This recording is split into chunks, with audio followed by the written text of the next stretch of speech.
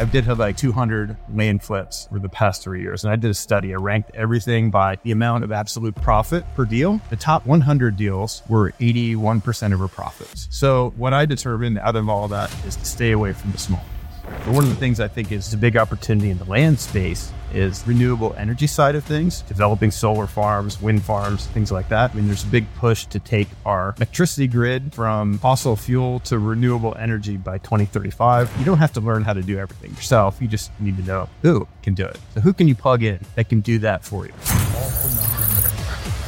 Well, you are in the land flipping business, and I believe that life and the pursuit of success and happiness and everything in between, when it's all said and done, or at least to speak on my experiences as I've reflected in my 29 years of living, which is maybe not a reflection of the experiences I've gone through, right? But in short, I believe that life is like information, land, and law, right? Like we're trying to accumulate high quality information to accumulate land and do things by law.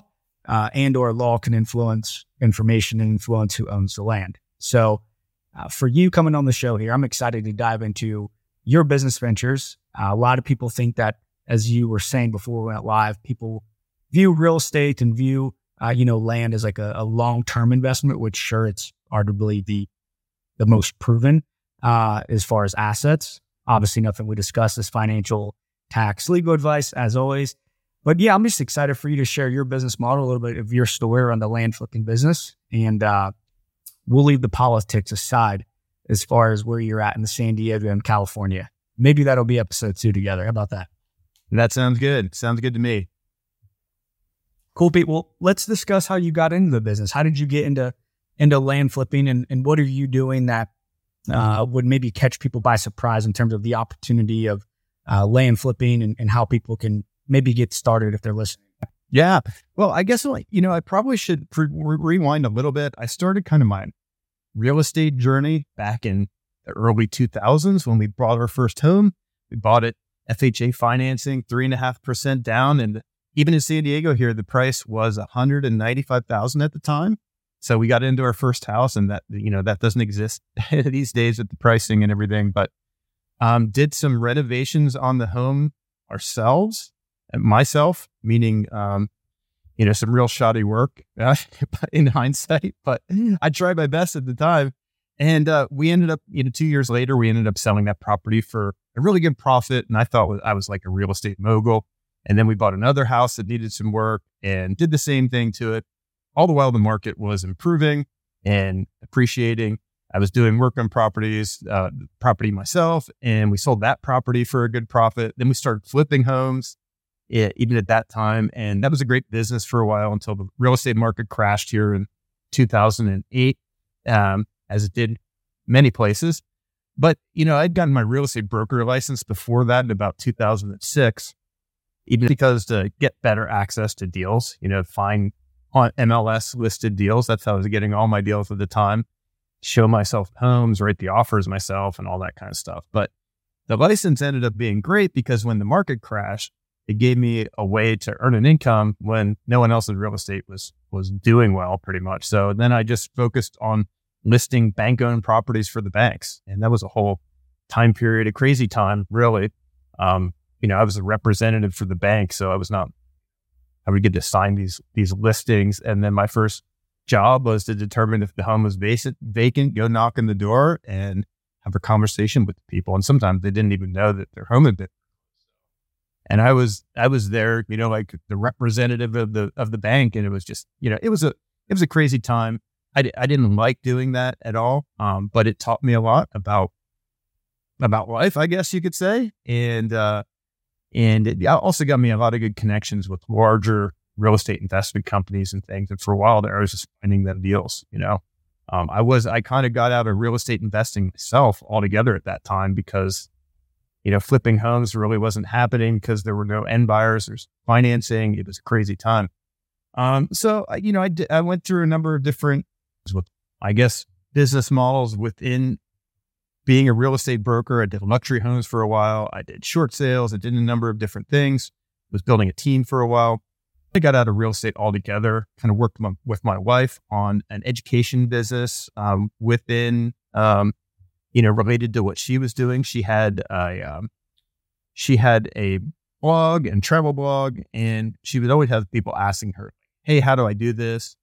How do we travel as much as you guys do and you get it comped and all that kind of stuff? So we, started a whole business related to that for, it was years. It was really, really a great business. And that was kind of my full focus, her full focus.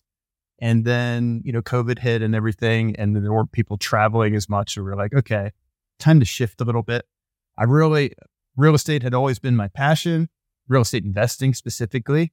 So I was just looking around for other business models that might fit kind of with my skill set and everything.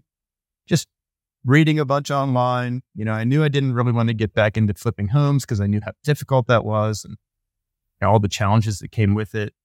I didn't really like some of the other models for various reasons, longer term things, like it took too long to get paid on some of these things. So I was looking for something where there was a shorter term cash flow component to it.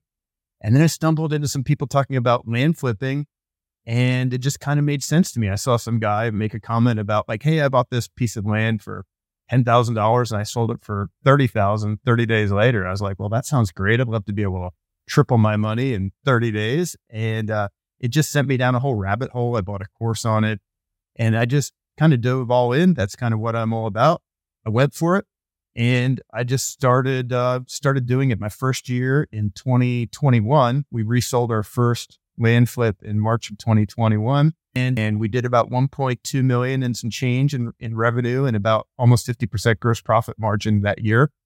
Year two did about 3.5 million in revenue. And then, which was 2022. And then year three was 2023. We just wrapped up, and that was over 8.2 million in revenue and almost $3 million in gross profit. So we're accelerating rapidly. I wanted to do 20 million this year. So that's where I'm at, working on building a whole, team of superstar people out to kind of help me with every aspect of it and, transform it from just a operation where it's just centered around me to a whole big team, kind of, professionalize the business and everything like that. So that's what we've been working on lately. That's awesome, man. And congrats. That's huge growth, especially going from 1.2 million, 3.5, 8.2, and you're looking to more than double that again. So being in San Diego, I'm sure can help with the stresses of building the team and scaling the business ventures. So great place to be. Now, as far as your strategy, because most people, correct me if I'm wrong, they're buying land in real estate to, maybe hold, or they're buying land to build a house on it. They're buying land for maybe farming, more of, again, like a longer term strategy. Whereas for you, in a sense, it's like you're wholesaling land, right? Like you're buying it for a discounted price in terms of the market value, and you're looking to get rid of it in terms of selling it rapidly, right? Right. Looking to 2, 3, 4x as quickly as possible. What exactly is when it comes to buying real estate for property that needs fixed, it's usually, 75% of the ARV minus any rehab costs and any additional expense that you may have with financing, raising private money, et cetera. As far as finding a good deal in land and purchasing land, what is considered like a good deal? And that will like kind of check your buy box. Yeah. Well, you're right. First of all, I thought the same thing about land. I thought it was just like, it didn't appeal to me at all before. I knew nothing about it before I went down this rabbit. I thought, you just buy big pieces of land in the path of progress, and the city gradually gets bigger. And then one day this land is worth more than, when you bought it for. And that's 20 years down the road, you can cash out, make a huge payday. While that sounds fun, how are you going to make money on it in the meantime? So that's why this business appealed to me, because it's short-term holds, like you said. I mean, we're on average, we're selling these properties within 90 days, and sometimes a lot quicker, and sometimes a little longer too. But not if I can help it. So kind of a really good benchmark that we try to hit is we're trying to double our money in all of our deals. So, for instance, if I buy a property for $50,000, I'm trying to sell it for $100,000. Now, after there's closing costs and commissions and all that kind of stuff. I don't really double my money in a lot of cases, but still making a really good return on my money. But when I'm just looking at a deal, when I'm trying to kind of eyeball it and try to determine whether it's a deal I want to do or not, I'm looking at, what I'm buying it for, obviously. And then if I can hit double that on a resale price, then I'll do it. And it's not just a retail price. When I'm talking about that resale price, like that $100,000, I'm looking at a price that's going to get me a contract within 30 to 60 days, when we put it on the market. So, and that's kind of the key. One of the keys to this business model. We're not pricing things at retail values. We are pricing things slightly below retail values, depending on how hot the market is. We have to adjust depending on the market, but we're pricing things aggressively in a lot of cases, so we find a buyer quickly. So, and that's a big part of our strategy. What do you know now that you wish you would have known when you started in the business of land flipping? Well, one of the big things, I just recently, kind of made a discovery on this. I mean, I knew it in the back of my head, but I really never thought deeply enough about it, was the fact that the bigger deals are where it's at. I did a study. I did have like 200 land flips for the past 3 years. And I did a study. I ranked everything by the amount of absolute profit per deal. And I just ranked it all, and I wanted to see if that Pareto principle, the 80-20 rule kind of held fast for that. And while it didn't, it was still clear, it was still very significant. The top 100 deals were 81% of our profits, which meant the bottom 100 deals, like 100 deals, were only 18% of our profits. So I just look at that whole list of these 100 deals, and I can see everything that we went through and all the stuff that went involved with buying and selling all those properties. And that was only 18% of our profits. Is kind of discouraging. But what it allowed me to do is to take a look at, those top 100, the top 50 deals and everything like that. What do they have in common? What things about those deals are things that we can repeat, target those types of properties, and continually improve our profitability. So what I determined out of all that is to stay away from the small. It can be very intoxicating to buy a property for $5,000 and sell it for $20,000, right? I mean, that's, who wouldn't want to do that, right? But as far as, you're quadrupling your money. But what happens is that you kind of get bogged down in those smaller deals, and the absolute profit is just not there, we've got an infrastructure of a team, and we've got all overhead and things like that. By the time you're going through all these steps of the process and everything like that, then it really bogs you down, when instead I could have focused on deals that were making me $30, $40, $50,000 per pop. And it's just, it gets you ahead much quicker than focusing 50. And the problem is, you might look at a $5,000 deal and say, okay, I can sell this for 20. But in reality, you might not get that. It might end up being, $14,000, $15,000 in commissions and closing costs and everything. And then by the end of the day, you're making, like $3,000 or $4,000 in this deal that was probably harder to do than the deal that was, you made $100,000. So it's just, it's weird how that works, but there's smaller deals, I'm staying away from them in the future. Yeah. And what's the difference between, at least for you, like a smaller deal versus like what's a bigger deal? Because what you said is super key in terms of the 80-20 rule. Like, we're spending 80% of our time on 20% of our profit. Yeah. In reality, it needs to be ideally the opposite, right? Where you're spending more of your time on more of your profit, right? Whereas those small deals, like you got to work with title companies, the buyer backs out. If you're raising capital, working with, that whole process, whatever the case may be, more emails, more phone calls, more stresses, more potential legal expense for contract, whatever it may be. Like there's 900 things that can happen. And that's essentially what you're saying. Then you got to hire team members, you got to train them. Maybe one of them leave because they didn't get the commission check they needed. So then you got to get the deal back in contract. Like the list goes on. As I'm sure, as you're smiling there, you understand more than anyone here. But as far as a big deal versus a small deal, what does that mean in terms of like numbers? Yeah, so a small deal, I would consider anything under $30,000, $40,000 purchase price at this point. And I've leveled up over time. At the beginning, I was happy to take the $5,000 purchase and sell it for $20,000. That was and I still would pain me to say no to it because I know it's if it's obvious to me that I could do that. But a bigger deal, like the biggest deal I've done was we bought it for $450, sold it for $979, and we only owned it for like 30 days. So that was a really good deal.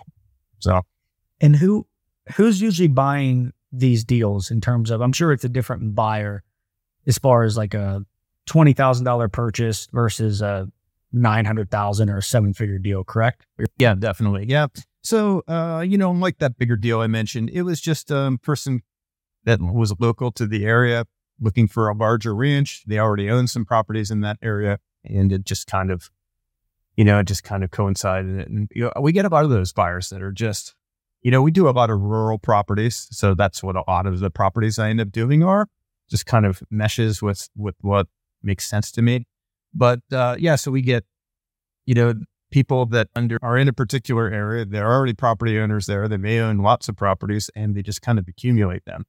Other potential buyers are people that are kind of looking to get out of the city, looking to potentially get some land for recreation or a potential home site in the future, or maybe a potential home site right now. Maybe they'll put a manufactured home on it or something, and just kind of get away from the towns or some of the cities where they're at right now. There's a lot of things happening. I think big picture stuff, availability of internet access in some of these rural areas, more opportunities to work from home, and I think there's just a lot more opportunities for those people that want to, that it's appealing to them to live kind of a little more away from civilization to actually run their lives and do it efficiently and make money from anywhere. So I think that's kind of one of the reasons why, this rural land market has been so busy for us lately.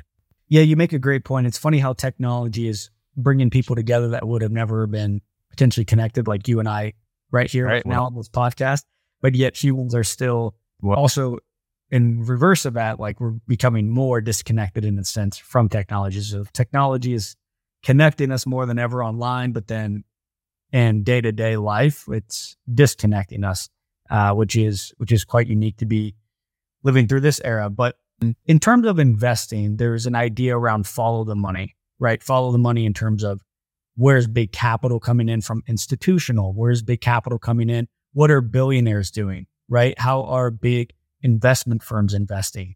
And a lot of hedge funds, a lot of people know BlackRock, that's buying up single family property. And the American dream is becoming more of a nightmare than a dream. That said, we're also seeing people that are very controversial, such as Bill Gates, that's buying up a ton of farmland. And I believe that you hit the nail on the head as far as one of the biggest opportunities, if not the biggest opportunity in real estate. Again, I'm here in Columbus, Ohio. I'm biased, but I've said for a couple of years now, from 2020 to 2030, I would argue to say that Columbus, Ohio, Central Ohio will be the best real estate market if you look at it over the next 10 years, again, from 2020 to 2030, because of cost of living, because of population income and job growth. But yet it still had this unique component to it in terms of the location of where it's at in the Midwest. It avoids disasters for the most part in terms of weather disasters, right? There's not like crazy earthquakes or tornadoes or tsunamis, right? We don't have the sun here either, but we're working on that. They're working on changing the weather, I suppose. But the point I'm getting at here, Pete, is you have access to things, but yet people like to be tucked away as well, right? So it's a great place to raise a family, to live, to start a business. Do you think that the rural areas or the areas that are outside of those like top 15 cities, you think those are the best areas to approach over the next, let's say, 5 years in terms of real estate?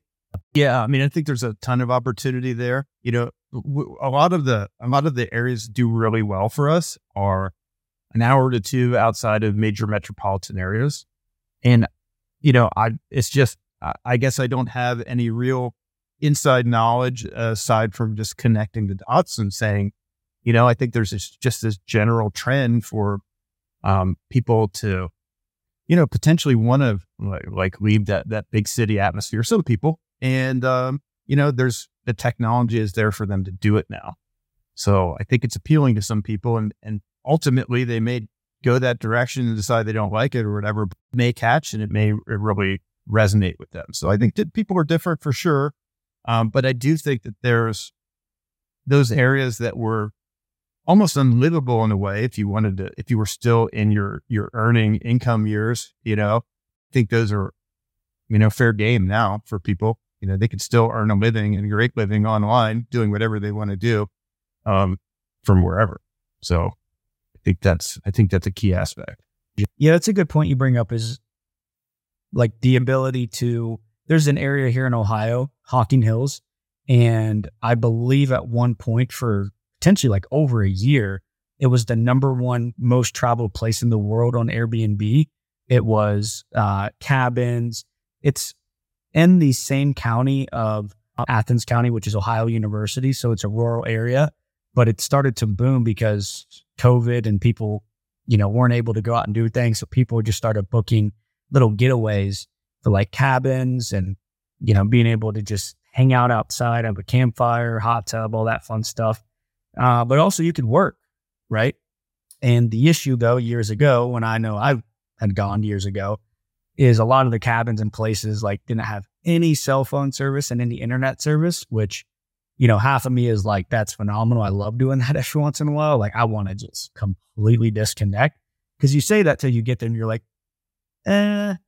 maybe one more email, maybe one more phone call, right? With this area, there's parts where you're like, nah, you're actually disconnected. You're actually disconnected, which I think is very good. But now obviously there's, technology and areas that's bringing in, high-speed internet and fiber optics, and Elon Musk is shooting satellites up in the air left and right so people can basically be more mobile than ever and more disconnected and yet connected at the same time. What would you say is the biggest hurdle? Like what's the biggest thing that has your eye and attention as far as real estate in the United States, as far as what you had experienced in 2008 in the financial collapse and the housing market collapse? Obviously, real estate has gotten expensive, right? But that's relative depending on where you live and who you are and where you're from and all that, right? But what would you say like you're really keeping your eye on right now in terms of the market conditions of real estate? The interest rates have kind of really cooled things down for sure. The big thing that everyone talks about, especially with the single family home market is, the supply and demand thing. There's not enough supply of homes to meet the demand. So I think we're going to be fighting with that for a while. So probably home builders are probably going to be successful in the coming years for sure. And, if the interest rates come back down a little bit, I think that the market's probably going to really heat up again. Potentially, anything can happen. There could be major world events or, who knows what's going to happen to kind of throw a wrench in the gears of things. So it's hard to kind of, predict some of those things that could potentially happen. But what I could tell you is that feeling of things now is way different from 2007, 2008. I mean, it was very clear that there was a huge run up. It was very clear that many of the people that were buying homes were not qualified to buy the homes. So that's not really happening these days at all. So it was almost like watching a train wreck happen, but like you could see it, like you could feel it kind of, happening. And it's not that way right now. And the fundamentals of like how that crashed and everything like that. So different than right now. So I think we're going to, I don't know, we might be stagnant for a while kind of in our market. We'll see what the interest rates are like, and we'll see if there's any big world events to kind of throw things off or whatever. But I think the market in general is going to be doing pretty well. And, I don't see any major downsides coming unless something major happens, but we'll see. So I think there's opportunity in a lot of areas. Obviously, talking big picture real estate stuff, the office stuff has been hit really hard, in major cities, especially New York, San Francisco, places like that. I mean, they're really struggling. I think there's going to need to be some repurposing of a lot of those types of buildings. So maybe there's an opportunity there if you're a developer that can get creative and repurpose some of that inventory, some of that office inventory, and figure out how to make it residential or something like that. And so I know there's opportunity in niches like that, but I'm not a commercial real estate expert. One of the things I think is a big opportunity in the land space is that not a lot of people talk about is the renewable energy side of things, developing solar farms, wind farms, things like that. I mean, there's a big push to take our electricity grid from fossil fuel to renewable energy by 2035.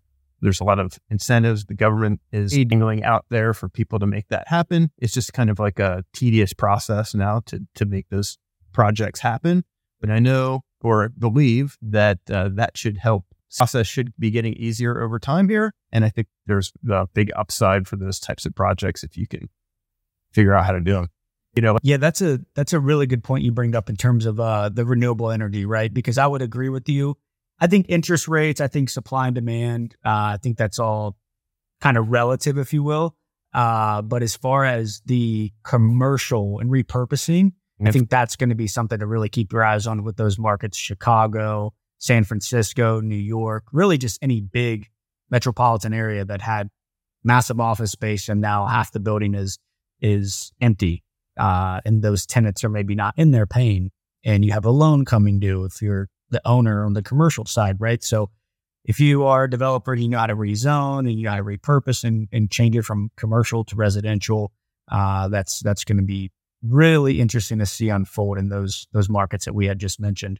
But one point you bring up in terms of opportunity in land is renewable energy. That's where, back here in Ohio, we got some people that have signs in their yard. They're not too thrilled about that. Buying up the farmland, controlling the food supply, putting solar panels in not so sunny Ohio. So that's going to be interesting to see unfold. As far as the areas that you're very, very focused on, are you comfortable sharing like markets that you're hyper focused on the next 12 months, 24 months? And I say that because maybe some people have deals they want to work with you on. You work with people and partner with people. Just maybe shed some light on that as far as like what are you looking for in terms of opportunity? So first of all, I will buy and sell land anywhere in the U.S. So I would even sell outside the U.S. if I knew how to do it right. But first of all, that's not really a reality at this point. But for the U.S., I would buy and sell anywhere. There are really restrictions on that. We do a lot of business on the East Coast, up to like Pennsylvania. We do Ohio, Indiana as well, and then down the whole East Coast, Texas, Oklahoma, like Alabama, like all these all those states throughout there. So the Pacific Northwest as well, some in California. And, we're just kind of all over the place, and I'm here and I never see any of these properties in person. So we're just, we've got a system in place to research these properties, do all our due diligence on these properties without, anyone from my team actually physically going there, But yeah, as far as big locations, it doesn't matter. Property types, that really doesn't matter. But you had mentioned that you bought a course, right? Yes. And coming back to like information, I just a big believer. People that have built a business or they're online, we're always stressing, right? Like listen to podcast shows, watch videos on YouTube, consume content, right? Consume information, buy courses, go to mastermind events, network, grab coffee with people. But it can be a little overwhelming, right? In this digital age that we're in and this information that we're in, how do we know what information is right and wrong? How do we know that this course is actually legitimate, right? There's just more courses than ever before. There's more podcast shows than ever before. It's just like flooding the marketplace, right? But I'm curious, are you doing any type of coaching? Do you have a course? Do you have any resources of such on your end that you've helped clients and people in your community? Yeah. I've got a lot of things. First of all, I've got our land flipping business where we all those numbers that we talked about and everything like that. And just this past year, we were laying the groundwork for a another side of our business, which is the education side, basically showing people exactly how to do this business model that we do on the other side of things. So we created a community. It's called Land Conquest. If you go to landconquest.com, it's a free community. You can join us on the school platform if you've ever been in a community there. So, and in part of that community, every single community member gets access to our training program, which is the Land Conquest Trading Program. But I give that away for free to every single community member. It's, over 10 hours of videos and not just me rambling on. It's like very concise, instructional type stuff, and put a lot of money into production of it and planning and executing that. The whole team did. So yeah, we've got that whole thing. It shows people exactly how to flip land, A to Z, every part of the process. I do have some mentorship programs that we just started up as well, for people that are looking for more assistance, looking for direct contact with me, to Q&As and accountability and all that kind of stuff that goes with it. So we've got those programs available if people are needing extra or wanting extra. And then as well, I also have a program which we just launched this past year, which has been amazing, called Partner with Pete. And you can find it at partnerwithpete.com. And essentially it's a deal funding program. So land is different than flipping homes, as far as the financing goes. There really aren't hard money lenders out there for financing. You can't just go say, oh, I want 70%, of what this is worth, and, give me the money to close this deal. That's the issue. You either got to have your own cash or a partner to work with on the deal. So Partner with Pete is meant to fill that gap. If you don't want to use your own money or don't have your own funds to actually put towards purchasing those properties, basically what happens is with the program, you submit a deal. I look at it myself. If it's a deal, I will agree to partner on it. And then what that means is that I will use my funds to actually complete purchase on the deal. And then not just that, but we take it, we plug it into our whole team and all of our systems, research, due diligence, marketing, everything like that. And then when the property resells, we simply split the profits 50-50. So it's a real win-win type scenario. From the investor's perspective, it's great because there's no downside. There's no risk. Like if we lose money on a deal, it's not like I'm coming back on the investor and saying, hey, you need to pay me some of the money that we lost. If we lose money, that's my fault because I got the deal wrong. I thought it was a winner, but I guess it wasn't. So thankfully that hasn't happened yet. I'm sure it will at some point in time. But, if the property needs extra work, like surveys or brush clearing or anything like that, we pay for those fees, and we just use that in the calculation at the end when we're figuring out the profits. So yeah, it's meant to be a real win-win, and that's part of the reason why I give away that training program for free, because I want people out there trained and learning how to find these deals and being able to identify what a good deal looks like. And then hopefully they will submit into that program, and then we'll all win. I was going to ask, because I think that's a great strategy, right? It's like, hey, here's everything how to do it. Here's the entire blueprint. I believe that's kind of where the mentorship and coaching and consulting space has gone over the last year, and where it's going to continue to head, I think, going into 2024 here. People that were selling that information, right? Which is not bad if people still are, instead going, you know what, I'd rather just give all this information for free to my community because there's competitors coming in left and right.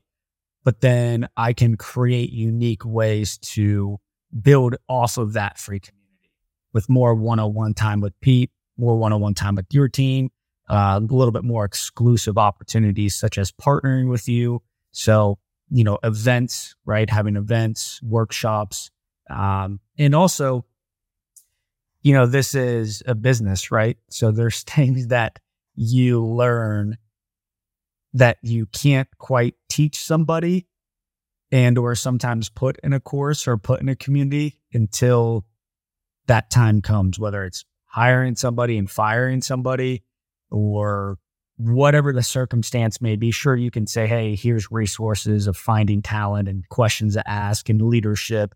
And here's, contracts or, consult with your counsel as far as drafting contracts of letting go.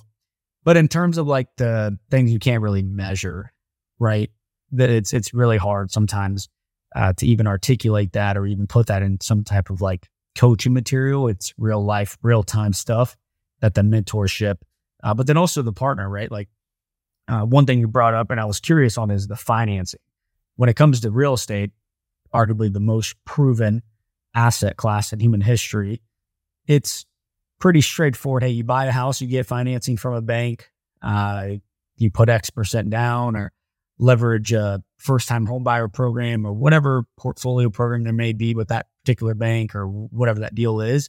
Whereas with land, it's out there, right? Like you can find some ways to technically finance land, but usually the loan to value, as far as if it's $100,000 land, it's pretty difficult, at least from my experiences, to get anything above like 50% loan to value, anything above like, 50,000. So that's still a good amount of cash you'd have to bring to the table yourself or have to bring in a partner. Did you use your cash or are you raising capital as well? Like how are you doing all these different deals at once? Dano, at the beginning, when I first started, thankfully I had a pool of money kind of saved up from our other business. So it wasn't, it wasn't like millions of dollars or that I'd committed to this or anything like that. But I did at first start using all my own money and smaller deals. And quickly that kind of snowballed to a bigger pile of equity than I could keep rolling. And thankfully, we're selling these properties pretty quickly. So you're able to keep turning the money over again, which is nice. This past year, that was like for the first 2 years, I mostly did all my own deals. I did partner on 2 larger deals, meaning I partnered with another money partner that then we split the equity on the profits or whatever. I haven't done that for a while, but this past year I was like, okay, well, I've got I have a podcast and this community we're building and everything like that. So I had people were kind of reaching out to me and saying, hey, if you need, private lending or whatever, then, I knew that was available to me. And I was like, okay, well, maybe we can make it a win-win. So they actually make some money as well. And I can then use some private lenders for some of the larger deals. So we started doing that. I've got some private lenders that will pretty much finance any of the good deals that I bring to them. And I pretty much only use it for the larger deals, meaning, 50,000 plus. And they basically lend the money to close on the deal. We pay them, 12% and a couple points. And, and it's secured, like we're buying these properties for generally 50% of market value anyhow. So it's a pretty secure investment for them. And they make a good interest rate. And then when we sell the property, we just roll it into another one. So I've been doing that this year. That's really helped to kind of scale things up a lot quicker. So I will likely continue to do that. But for the most part, it's, in the smaller deals, I've got cash to deploy. So it makes sense for me to just kind of do all of this ourselves as far as that goes. As far as other investments, do you like any other type of investing outside of land? Like, do you buy like actual, dwellings, right? 1 to 4 unit residential? Do you have any, investment properties yourself? Do you like crypto, digital assets like Bitcoin and cryptocurrency? Again, obviously none of this is financial, tax, legal advice, right. But I'm more, kind of curious because we know in real estate, right? Like cash flow and everyone wants to be financially independent, have passive income. And, sure, you can build systems and a team in place to make it to an extent seem passive, but in reality, this is a business that you built. You got to keep exchanging your time to be able to keep earning this cash, right? So I'm curious, like what's your take on other investment and other asset classes? Personally, I don't really enjoy the other asset classes, but I do own them and buy them mostly for tax reasons. The good thing about this business is it generates a lot of profit. It's a short-term hold type situation. So there's no, longer term tax benefits that you might get in holding a piece of property for over a year or something like that. So You don't get any depreciation or any of that kind of stuff. But it's like any other business. You're buying and selling stuff. We could be buying and selling, coffee mugs, and it just generates cash, So the unique thing with real estate, since I'm a real estate professional, is that you can buy, your assets, real estate assets if you want, and then you can accelerate the depreciation and then write that off against your gains. So I've been doing that. And, we do hold, a number of other residential type properties. We bought a motel, things like that to, keep for the longer term, things like that. But do I enjoy them? Not really. I like the land. It's so much simpler. Yeah, because you got to start dealing with tenants or property management companies. So it's really more of a tax play, right? It's not necessarily how much money you make, it's how much you keep. And yeah, that's funny that you brought that up, because that was going to be a question of mine, was the curiosity around being a tax professional. Again, for the 100th time here, not financial tax legal advice, but being a real estate professional allows you to do cost segregation studies on the property to take the depreciation, the wear and tear of a property, and accelerate that write-off instead of over, I believe it's 27 and a half years for residential. You can write that all off in year one, or I believe it's maybe dropped by like 20%, maybe 80%, 60, 40, 20. But the rumor is I think that might be coming back to 100%, maybe in the new administration. So that'll be interesting to see.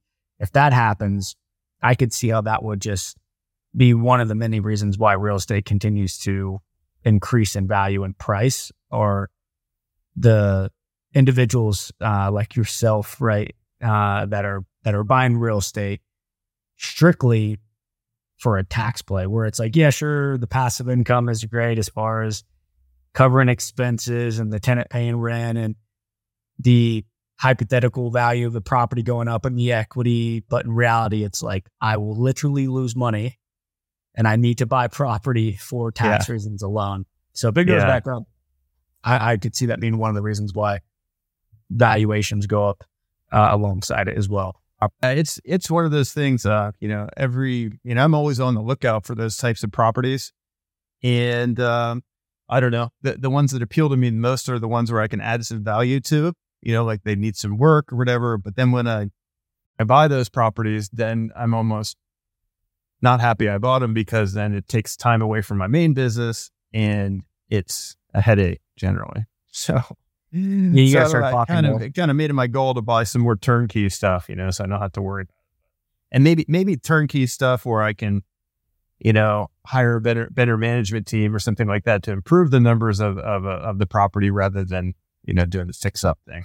Yeah, but then it's kind of funny, right? Because it's like, then that even becomes like a business, right? Because then you got to manage contractors, and you got to manage the management company, or you're just like, well, I might as well do this myself, but then you're turning into a management company. So at the end of the day, most things are still truly not passive, right? In terms of like taking zero time. Most things are usually semi-passive. So I definitely hear you there. So as far as like what you do on a day-to-day, I'm curious, because it seems like you have a lot going on, but it also seems like you have a very good business intelligence and understanding and knowledge, and just overall, just like kind of life experience. So what are some things that you enjoy to do that helps you, in the process of being an entrepreneur, being busy, having stresses, right? And things need to get done. Like, how do you navigate, I guess, day-to-day life? I'm curious. Yeah. So I'm a very regimented person, meaning very consistent, I guess you could say. My wife always makes fun of me because I eat the same stuff every day. I do the same things every day. I mean, every day I work out, and every day, Monday through Friday, I work out. I'm there at 6 a.m. at the gym. And, I've done that for a very long time. So that's kind of always how I start my day. And I wake up early every day. I'm like up at 4:50 in the morning on the weekdays, and the weekends I wake up at 6, so I could sleep in a little bit. But I'm at one of those seasons right now where I'm working every day. I'm trying to really build both of these businesses, getting them to the point where I can take a little bit of time off, I guess, and getting great team members in place that are making all the kind of, little day-to-day decisions and things like that I'm currently doing a lot of that right now. So this past year was big for me because I've really started putting the organization in place for both sides of the business. I hired a COO on the land flipping business and also on the education business. So, I mean, the goal is to not have all the team members reporting to me, have the team members reporting to them, and have different layers of kind of management. On the land flipping business, we've got about 12 full-time people working in it right now.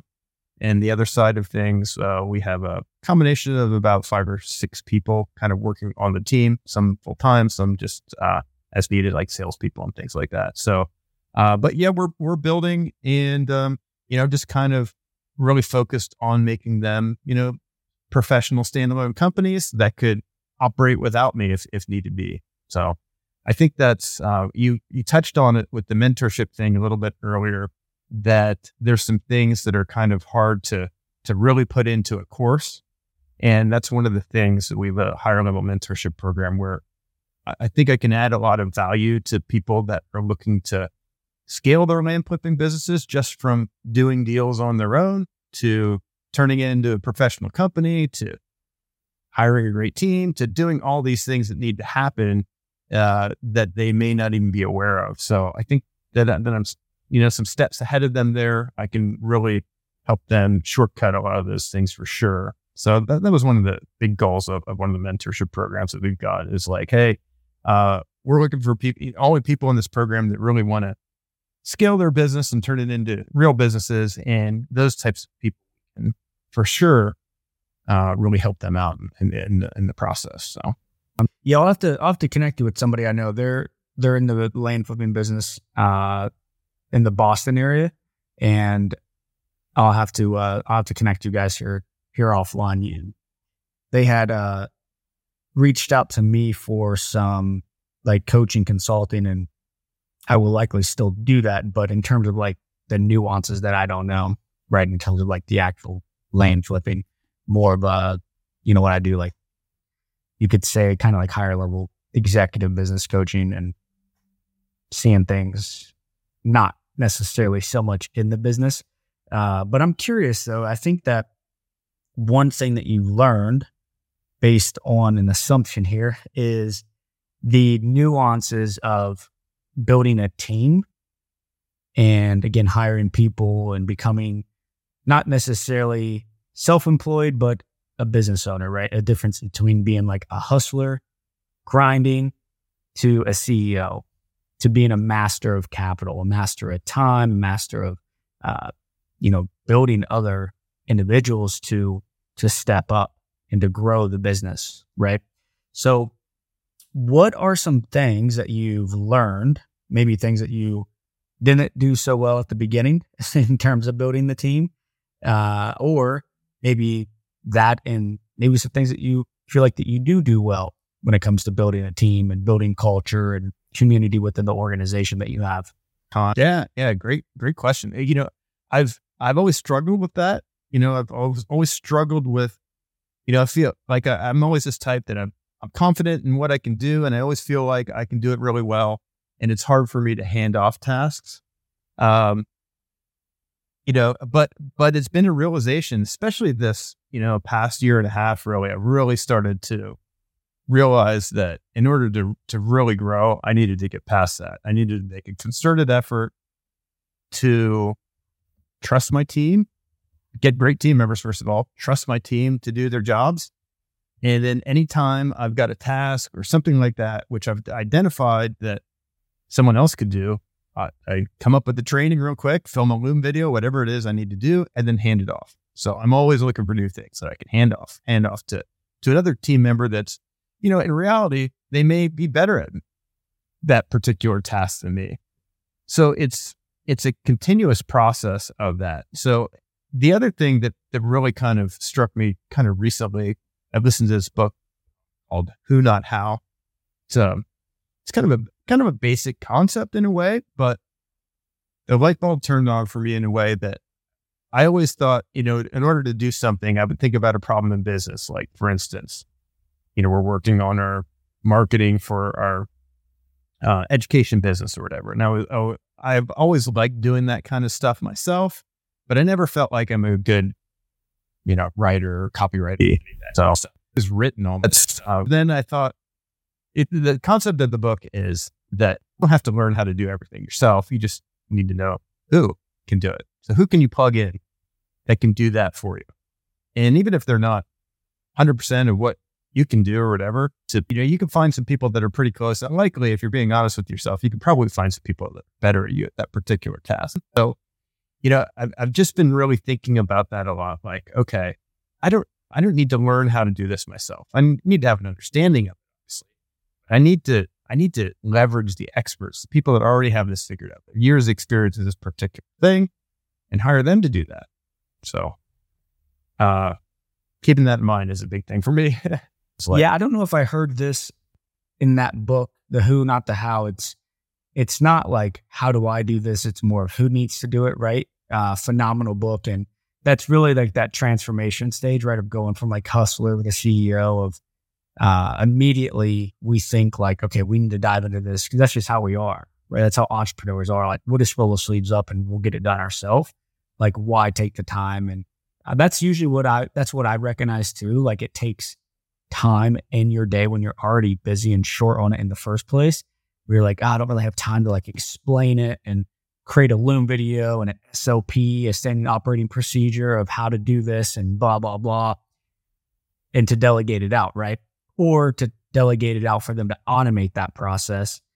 And then in reality, it's like, well, no, that 10 minutes, 25 minutes, an hour, maybe a couple hours, maybe a couple days to like really make sure it's dialed in.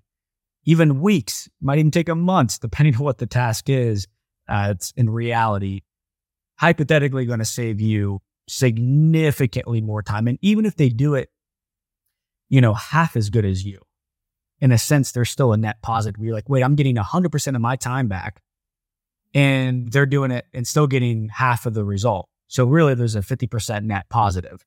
That's usually the founder syndrome, right? Where founders were like, no one can do it better than me. And hey, sure, there are some things that, we can do significantly better than anyone, hence why we're the owner, right? So totally respect that.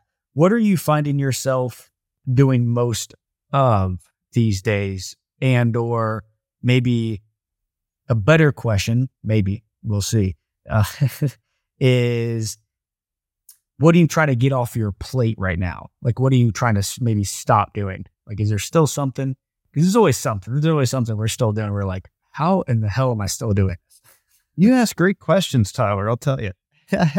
You know where I'm coming from here. Yeah, there's the big thing right now is the property evaluations. Every deal, every lead that comes in, I'm not looking at every lead and everything like that. We've got someone that's kind of, in fact, my daughter is in the role right now. She's evaluating a lot of these leads that come in and is kind of assigning a value to them. And it kind of gets filtered to me then to make the kind of final decision on things. So ultimately, I know in order for this business to get to the point where it can run without me, without that daily intervention, I need someone that really understands the properties, really understands how to evaluate them, can determine if a deal is a deal or not a deal, and someone that I trust. Because without that, it's always going to be me. And it takes a lot of my time.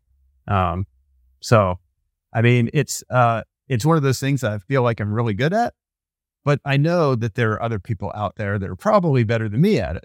So I just need to find them and bring them onto the team. So we're actively looking, someone that will be a great fit for that, and hopefully multiple people that will be a great fit for that. Because it would be great to, as kind of thinking through this a lot, like it would be great to have kind of a system in place where, any property purchase we've got, it goes through multiple layers of kind of decision makers, people that know what they're doing and can, they all have to check off on it before we proceed with the purchase. So I think that would, be a good system to kind of make me feel comfortable to get out of that role. So, yeah, and I would imagine the obvious to that is once you're saying yes to a deal, you're signing contracts and you're committing money. Like, that's the transaction right there. You're making the money, they say, on the buy, right? Like, it's not necessarily going to be on the exit. So it's arguably the most important part of a transaction is saying yes and deciding to buy. But it kind of comes with a lot of nuances, I would imagine. Again, thinking out loud with this, which is, okay, how do you properly incentivize that person? I'm sure every deal that you've bought, you have not been perfect. You probably haven't had 100% profit, or maybe you have, but you probably would have rather broke even or lost money in terms of getting your time and sanity back, right? I would imagine. So they're going to naturally, quote unquote, buy bad deals. And so that's, I'm sure, like a subconscious thing is giving that piece up. But then also incentivizing them if they're good. Like, I'm assuming they're going to want upside in terms of, getting more profit on the deal and income, right? Like they're likely going to come with a pretty solid cost. But that's the cool part of building the community, right? Like, that's the best part of building a community and mentoring people to create those opportunities for. I think that's like a hidden thing that entrepreneurs don't talk about enough. As I've reflected on my journey, is when you build a community, also what you can do, you build your team from it. You could start sourcing talent from there. So that's a very important piece that I think that people are not talking about enough. And as I'm saying, when I'm writing that down myself, remind myself. That's pretty funny you said that, because I was overlooking that. We've got a community of people about 2,400 people that are really interested in land flipping and everything like that. So on our school community, and previously we're just posting on all the job sites and everything like that. And one day I was like, I should just do a little post in the community about it. I mean, potentially could be some really interested people. And then did a post, and I got 15 really qualified applicants right away. And so I was just overlooking that, and that's probably the most obvious thing, like right in front of my nose, But it's so funny you said that, because I just had that experience with that. So I love it. You had mentioned your daughter. Well, first off, you had mentioned working with your wife in the previous venture, and then now your daughter's working in the business with you as well. What's worked for you, and maybe some lessons that you've learned along the way working with your loved ones and business? Yeah, it's funny. My wife and I, we've always kind of been entrepreneurs. I was talking about this a while back. Like, the last time I had a job or where I worked for someone else was 1999. I was a financial advisor when I moved out to San Diego. Got a job with Prudential Securities, got my Series 7, Series 63 license, all that kind of stuff. Thought I wanted to be a stockbroker. And then I realized, I was living paycheck to paycheck and trying to tell people how to invest their life savings. So there was a little bit of a conflict for me there, but so that's a sidetrack. But ever since then, we've been self-employed. We've been working together. We've always been a great team that way. It's because we do the division of labor thing. Like, I'm the sales, marketing. I'm responsible for driving the new business coming in. She's always the back end thing, side of things, keeping things organized, the bookkeeping, the money, the finance, like all that kind of stuff behind the scenes, any of the business operation stuff that needs to happen. So we've always been like that. And my wife is still very involved in the business in that way. Sorry, watch is talking to me. My daughters, it's been an interesting journey. I've got 3 daughters. I've got a 23-year-old, 21-year-old, and 14-year-old daughter. And the 2 older ones, actually, a couple of years ago, they started expressing some interest in the land flipping business, just because they saw what we were doing and, the deals, and we would always talk about that stuff and everything. So I started having them do some work for us and evaluating properties and just kind of trying to get a feel for the business. And what the interesting thing is, they had a little money saved up. They each had $4,000 saved up, and they want to know if they could buy a property and flip it. And it's like, sure. I sent them one of the smaller deals that I had under contract, and they took that $8,000 that they started with together, and they parlayed it into $84,000 in just a matter of 6 land flips. So they still live at home. So they don't have expenses, like buying, paying for rent or anything here in San Diego, which is nice. So they were able to just keep that money rolling without, tapping into that. So yeah, so they've been really heavily involved in the land flipping space since then, and looking to do more deals and all that kind of stuff. But my older daughter recently kind of stepped into the role of like being the evaluation first line on the evaluation side of things. So she's she's good at that type of thing. And she has that mindset. She loves researching properties. She just understands it. Like we're kind of really on the same page, her and I on that. So it's been great. She's really growing as a person and business person and all that kind of stuff. It's kind of fun to see. So I love working with the family. I think that's a big part of who we are, what we do. And just kind of thankful that we're kind of set up in that way that we can make that happen. That's awesome. Did you have that? Or what was like your upbringing like? Because, we had, I don't think I said this before we went live, but usually say this every show. The name of the show is All for Nothing. And the reasoning why I named it that is because most people do all these things for nothing, right? They go to their deathbed with regret. They're living paycheck to paycheck. And not necessarily that's bad. It's more of the regret piece, right? Or maybe both. They have nothing to show for it. They do all these things day in and day out, and they go, what am I doing all of this for? For nothing. Or in reverse, where, somebody like yourself seems to be in this period of life where you can likely hand over assets, you can hand over a business, but most importantly, hand over a mentality, a mindset, a way of life.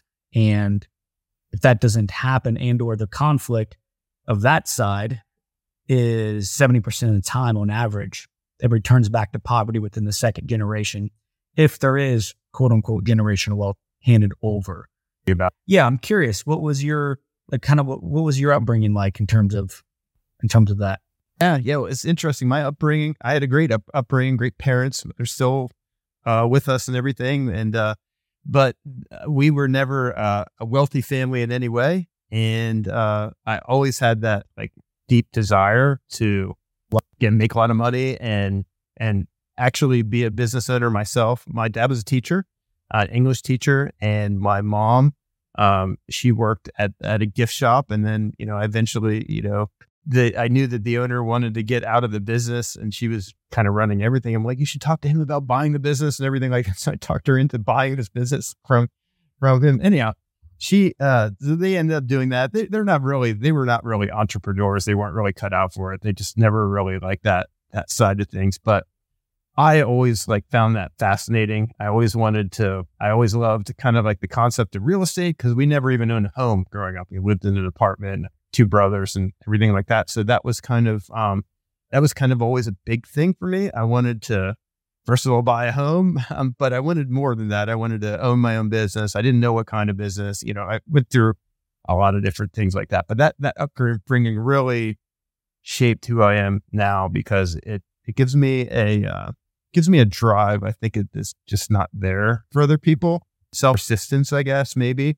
And I don't know. Like at this point, I'm comfortable and I don't need to really strive for bigger things if I really evaluate things. But I can never settle, and maybe that's a bad thing in some regards, but the progress is what's kind of fun to me, always stretching and always trying to do better and do more and everything like that. So why is that, out of curiosity? You have 2 siblings.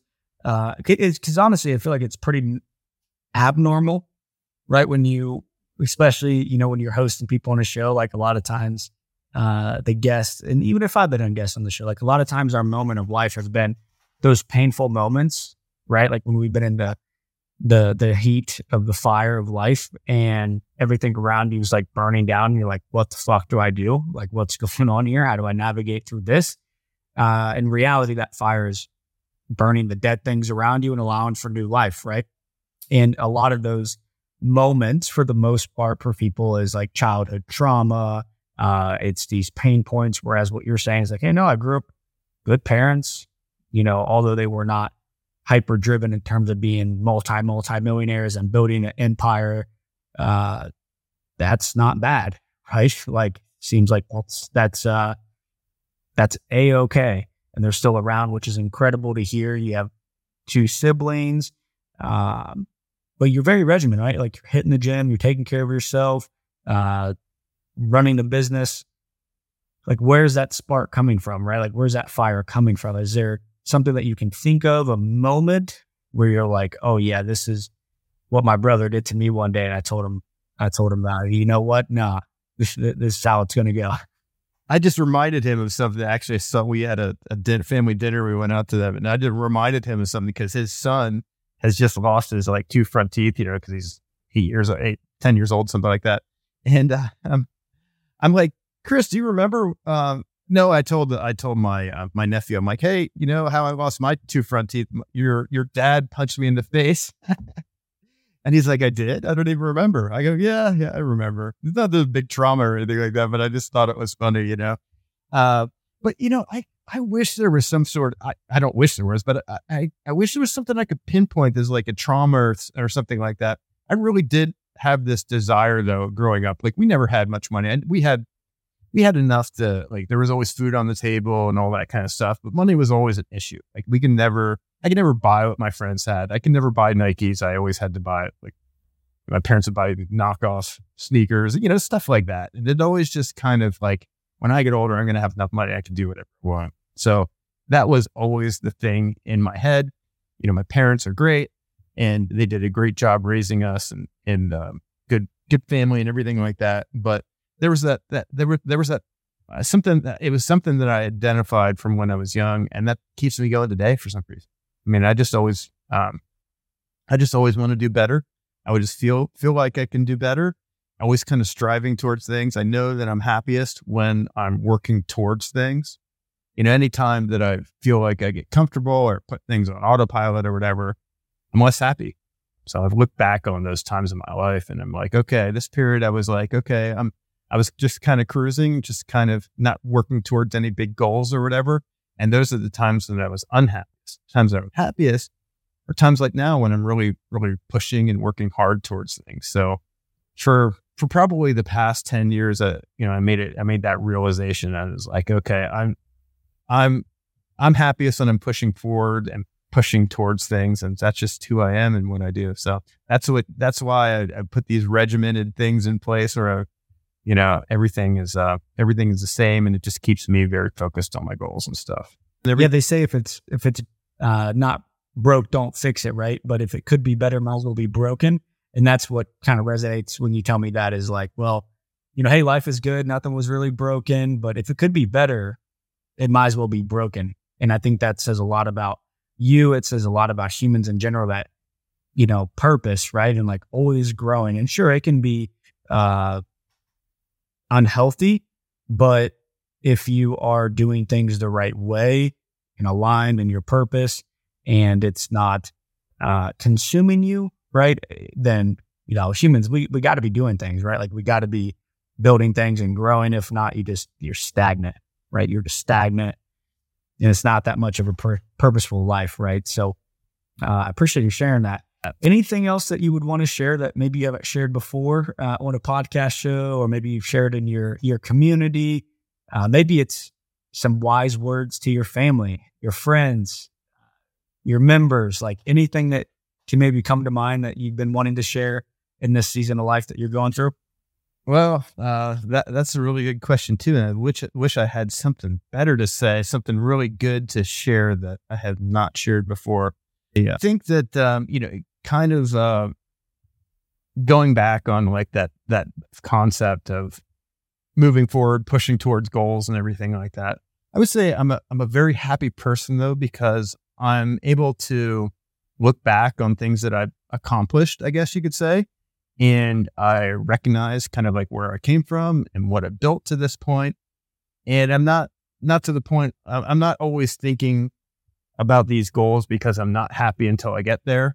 I'm happy with what I've achieved. And every time I look back, like this last year, we did so many big things within our businesses and life and everything like that. So I recognize all those achievements and everything like that. Happy with what I accomplished, but looking forward, I still want to do a lot more. So I don't know if that's any big words for wisdom, but I think looking back on those past times and what you have accomplished and those steps that you've taken to get to the point that where you're at. I mean, those are all big things. And I think that leads to a level of happiness if you can just appreciate those things and not always thinking like, oh, I don't have this or I don't have that. And I'm working towards that, but I'm not happy until I get there. And then when you get there, you're not happy anyhow. And, so yeah. I don't want to live in a limbo like that. Yeah. It's not that peaceful, right?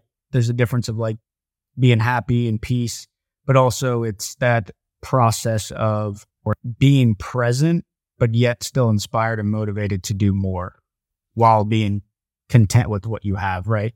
That's at least the best way I could put it in terms of how I seek happiness and peace is like, oh no, I'm very thrilled and grateful for what I have. And if I never have anything more, like that's totally fine. But I'm inspired and motivated to do more and to have more and to give more.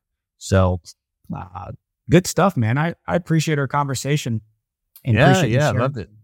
some good value here as far as your business and really just kind of the mindset that you've had and what it's taken to get here, where your goals are, and being open and transparent about that. Maybe just share again how people can get a hold of you, how they can check out the resources you have and the content and everything you have out there online. Give yourself a shout out here. Great. I appreciate it. First of all, I really appreciate this conversation we had. You do really ask great questions. So you dig in, where other people don't, which is cool. As far as where to find me at, and we've got a lot of content that I put out there online. And one of my big things always is like, if you're going to be teaching people how to do things, that legitimacy of like actually doing that business or that thing that you're teaching is like very important. So it was always very important for me to have that going and continuing and doing that actively now, so I can then share the best stuff to my students. But so I've got a website called turningprofit.com. That's the website for our podcast as well. So we do a weekly podcast. It's on YouTube or, Spotify or Apple Podcasts, any of that kind of stuff. It's called Turning Profit. And on that, we talk about real estate investing. We talk about lots of episodes about land flipping itself. And so that's myself and my wife that are on the podcast there. So on that website, Turning Profit, I've been doing a monthly income report for the past couple of years, which every month I detail on my business, like how much revenue we brought in, what profit we brought in, every single deal we did, what we bought it for, what we sold it for, notes about that deal. So it's like a vast collection of content now. You can go back on all those past income reports and see the progression in our business. In fact, I've got a video that I did, which was our first 50 deals, which I talked through the first 50 deals, all the numbers of them, all the details about all those deals. So my goal was to kind of put it out there so people could see what this business is all about, like what types of things are possible, what kind of deals are being done, all that kind of stuff, the challenges that may come along with those, and learn from those. So still doing those income reports every month. So we've got that on that website there. Obviously, landconquest.com. That's where our community is, our school community, and that's where we've got a training program. I also do some regular, what we call them deal evaluation Zoom calls, where students submit deals, and I just share my screen on Zoom, and I evaluate those deals, like I was buying them myself. So they could see exactly what I'm looking at, how to determine if it's a deal or it's not a deal. So there's kind of a vast library of content there, of going through deals. So that shows you how to actually evaluate these properties and determine if it's a deal or not. So I think that's one of the best skills that you can get if you're thinking about going into this business. And obviously we've got programs to help people if they are looking to do more than just go through the self-study course as well. And that's contained in the Land Conquest community. So, and then if you're looking, if you're on Instagram or TikTok, it's at Partner with Pete is the name there, and partnerwithpete.com is the site. If you've got a deal, you can submit it there, and I will take a look and see if we can partner on that. Pete, my man, I appreciate it, and sounds like you have phenomenal resources out there as well. And I like that idea, like sharing the monthly income, because I'm sure outside of sharing what most people probably want to know, how much money did Pete make and his business make? In reality, you're giving them what they need in terms of probably sharing the results, progress, and issues of being able to get to that profit, right? And sharing the real headaches, if you will, or maybe just, hey, this is how this deal was a home run. This is what we did very, very well this month in this particular deal, or in this particular deal for X amount of months. So good stuff, man. If you need anything from my end, if there's any way that I can help you or my community can help you, let me know. We'll stay connected. And I personally definitely going to dive into a little bit more of what you have out there. And really appreciate your time. Well, thanks for having me on. I really appreciate it. Thanks, Pete.